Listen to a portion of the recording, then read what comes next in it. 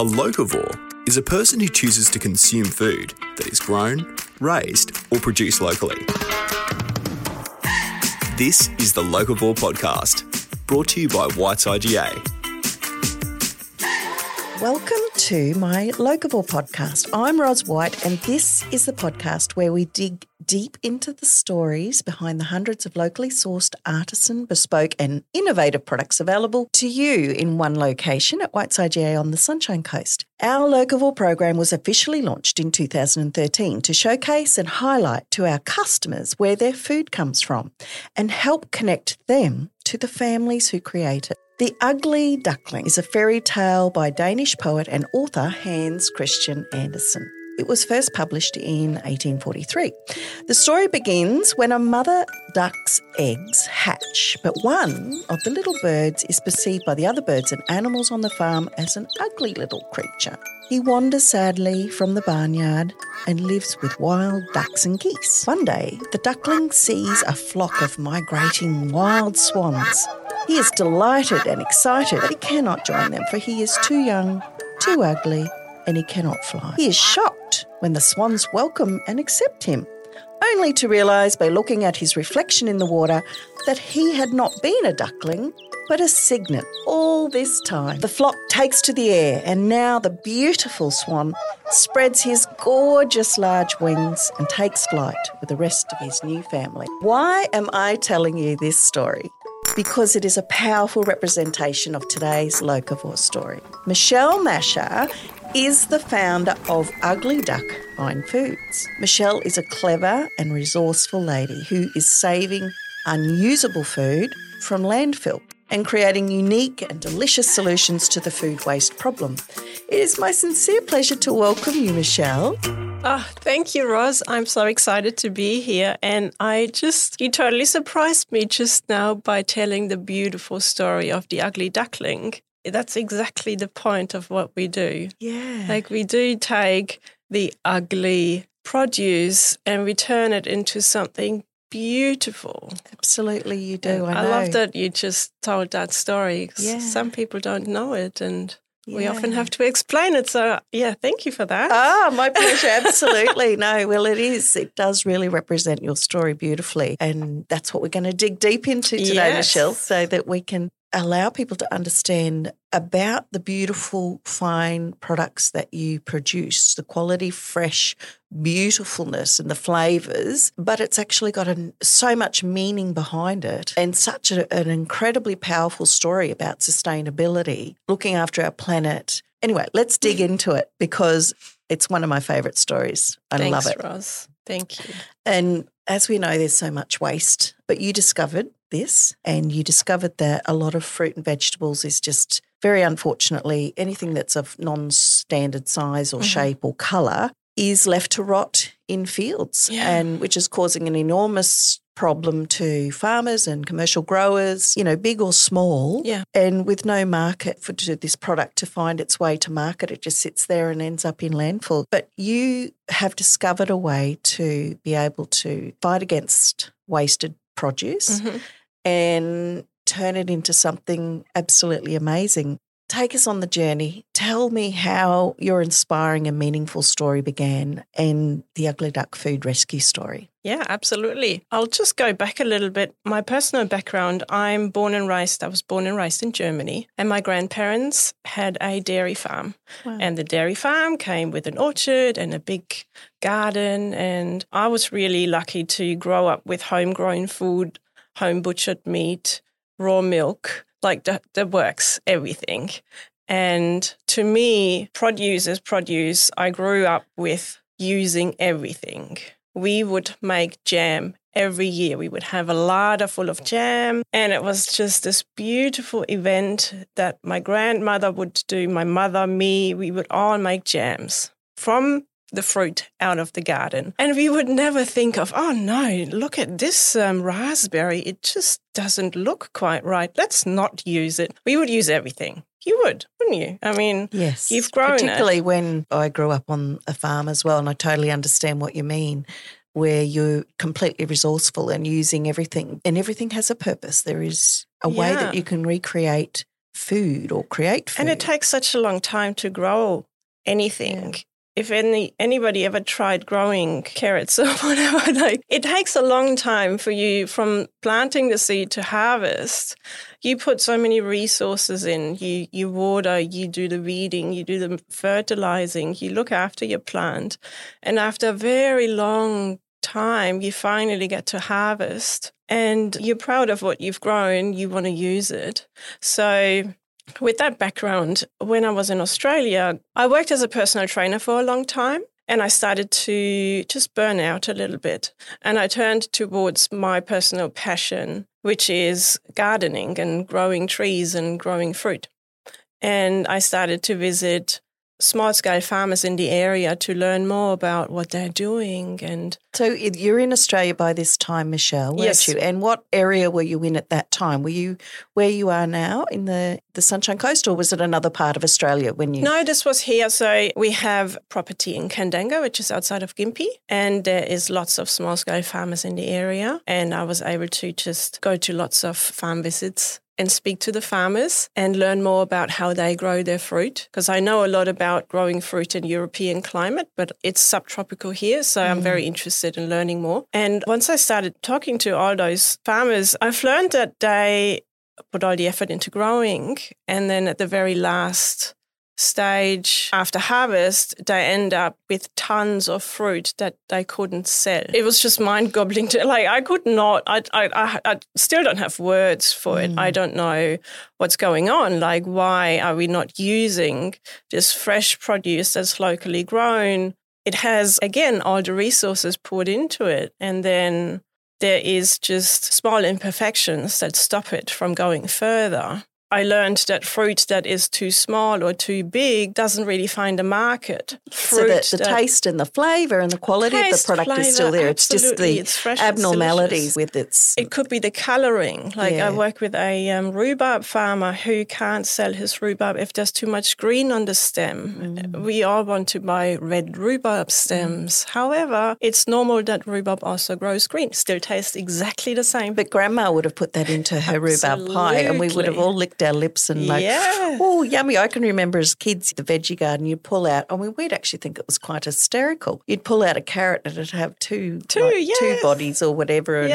And, it was quite intriguing, and that would always go in the pot, wouldn't it? I mean, Absolutely. It gets peeled, chopped up on the dinner table that night, and you wouldn't even question it. But consumers are probably, we think that we can't put on our shelves product with imperfections because people buy with their eyes. It's a bit of a retail sort of a mantra, people buy with their, it's always got to be appealing and have beautiful, fresh, big displays of fresh, glorious food where people are sort of drawn to. And so this is completely in contrast to that. Understanding that though, but then creating something that is perfect, which is your range of beautiful, fresh quality relishes, pastes, preserves, chutneys. So you create and craft this distinctive range of beautiful products, and many of which have won prestigious awards. It's amazing. That speaks for itself, doesn't it? That's a real ugly duckling story. And, of course, that's the name of your brand, Ugly Duck Fine Foods. So you source the product fresh from the farm, the imperfect and surplus produce. And then, so you have the taste and the freshness of your products, but what are the other ingredients? What are the other things that go with, what are the essences that go into creating the Ugly Duck Fine Foods, the relishes, the chutneys and the preserves that you do create? What brings it to life?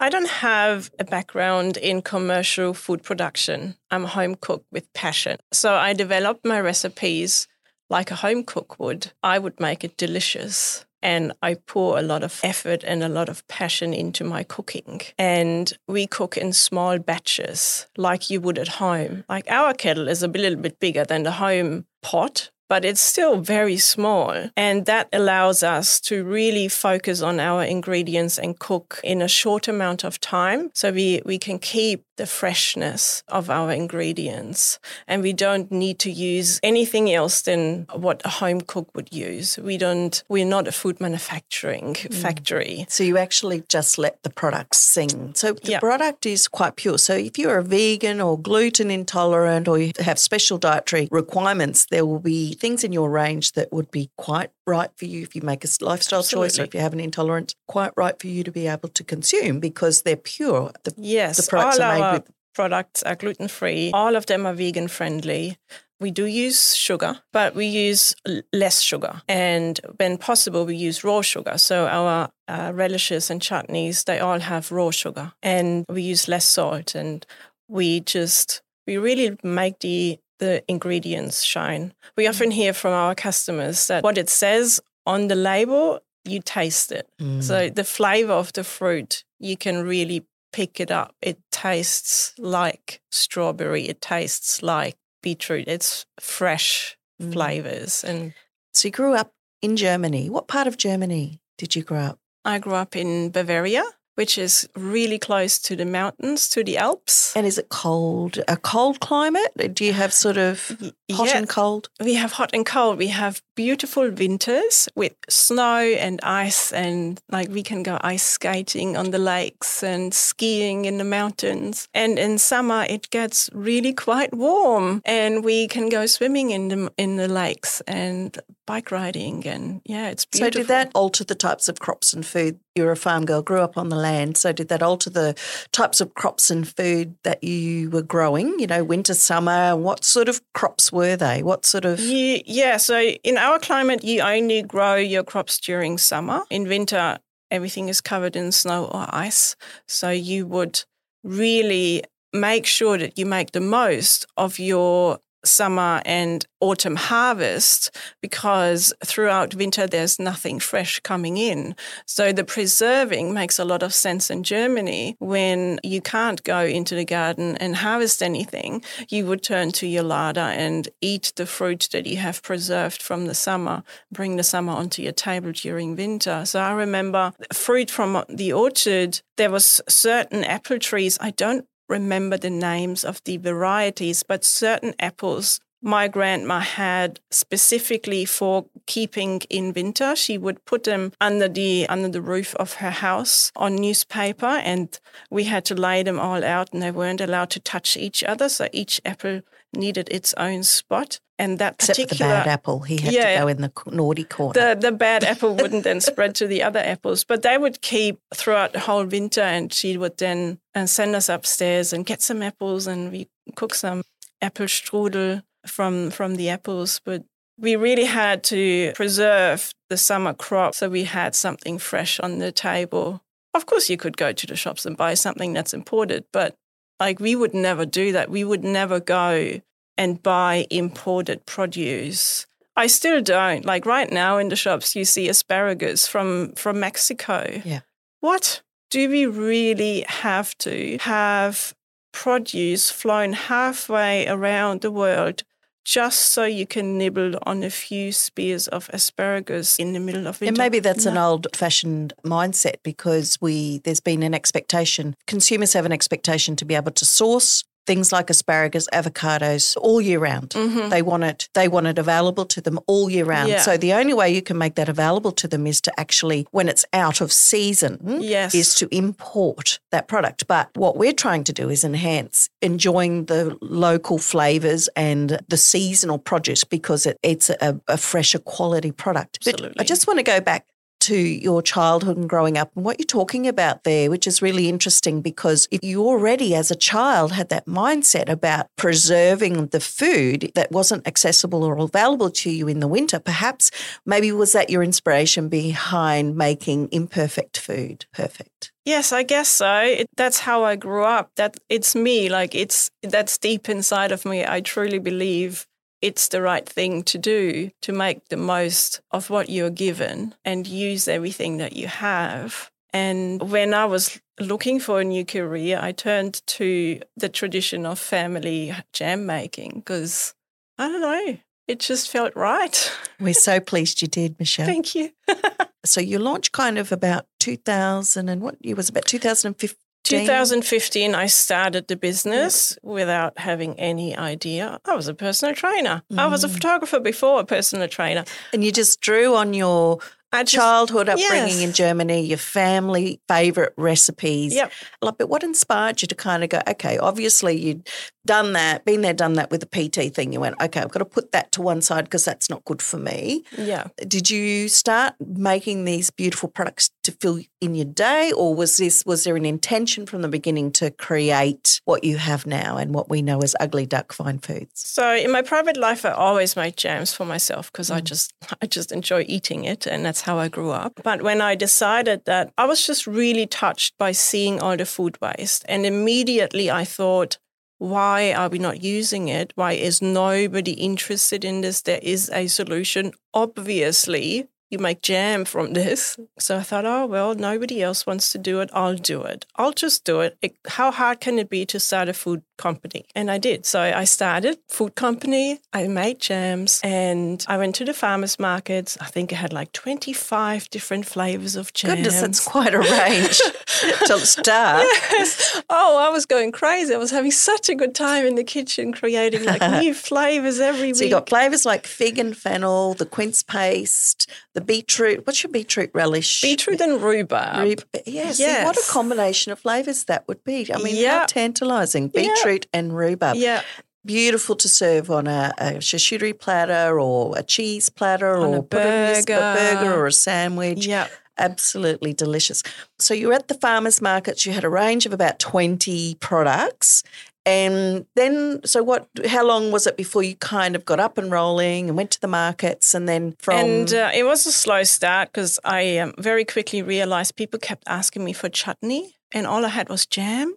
And I had to Google what chutney was. I had no idea. We don't have chutney in Germany. So I had to learn about chutney making. And so I then offered more savoury flavours, less sweet flavours. And slowly, bit by bit, we got picked up by small cafes and shops in the area that would stock us. In the Kandanga area, in the Gympie sort of Kalula area? Yep, in the Kandanga area, in Brisbane area, we do Brisbane markets. And then in 2018, we got selected to do a accelerator program, the Grow Coastal program, and that was a game changer for us. We learned so much and we made great connections. That was a 12-week program run through the Innovation Centre at the university, wasn't it? For foodpreneurs, entrepreneurs, startups, to give them a little bit of guidance and understanding about things like logistics, distribution, financials, all the aspects of a business, wasn't it? And packaging, all those really important things. Branding, everything. It was the whole deal, and it was a game changer. And we rebranded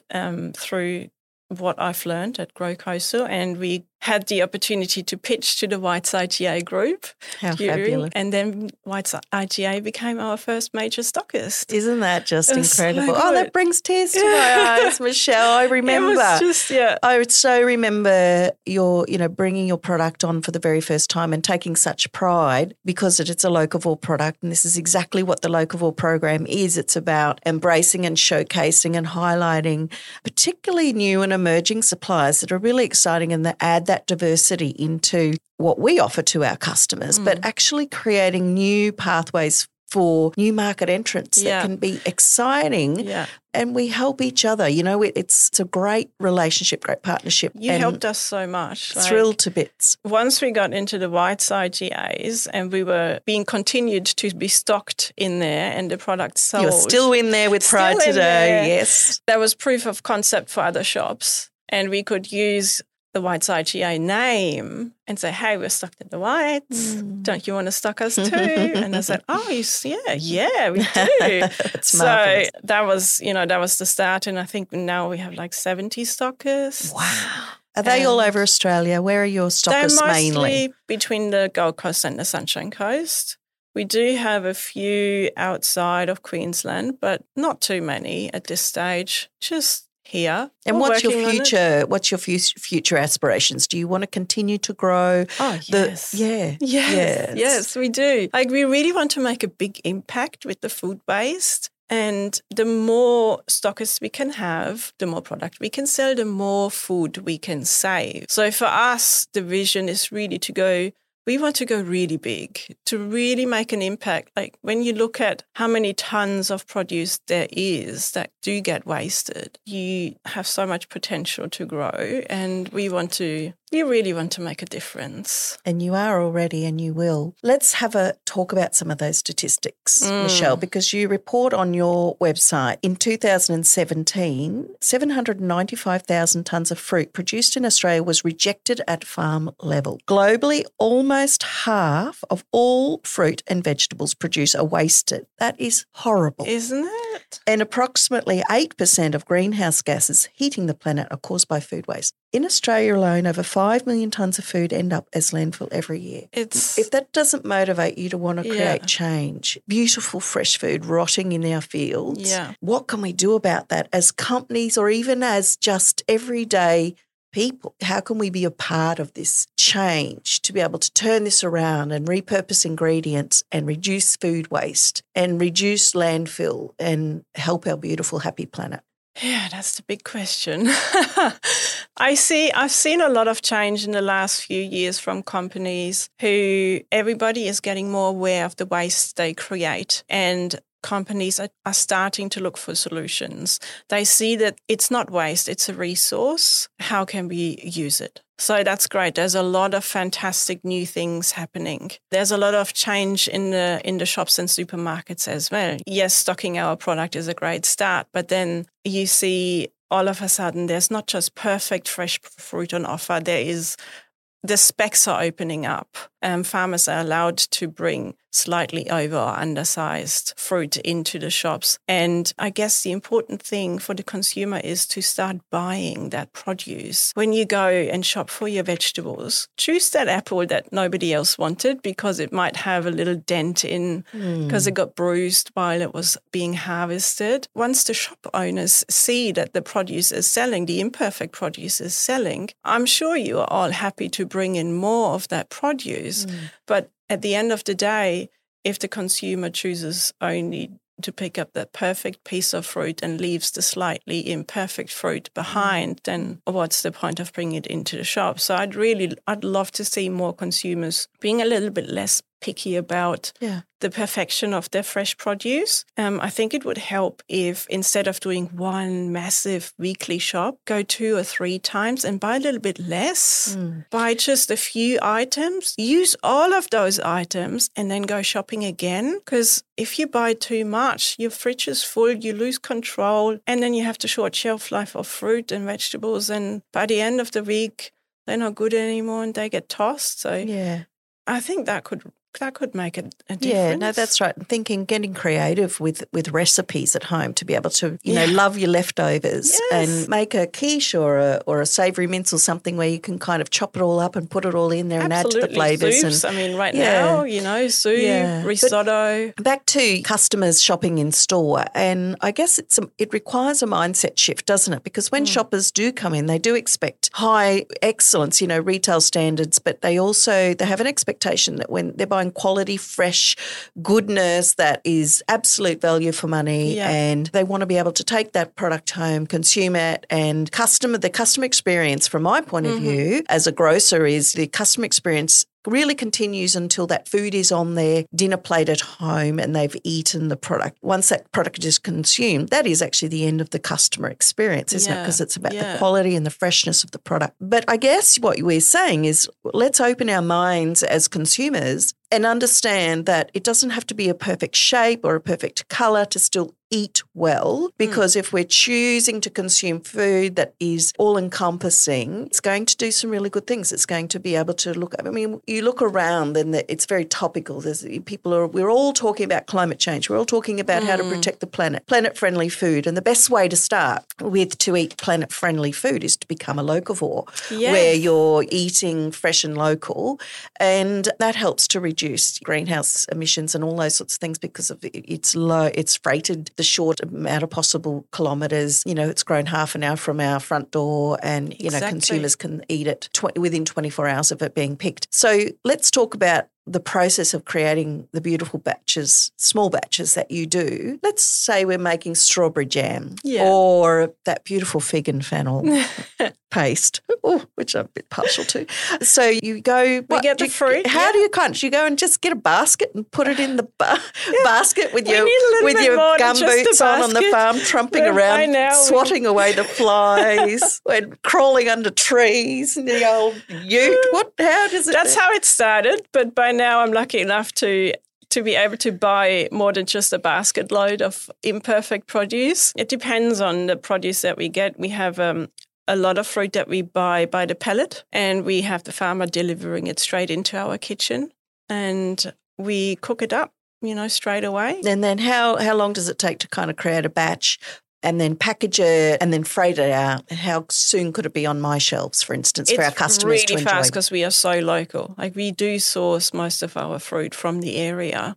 So let's say we get delivery on Monday, we cook it on Tuesday. By the end of Tuesday, it's packaged, it's labelled, it's in its box. It can be shipped on Wednesday and you can have it on your shelf on Thursday. Your customer can buy it on Thursday.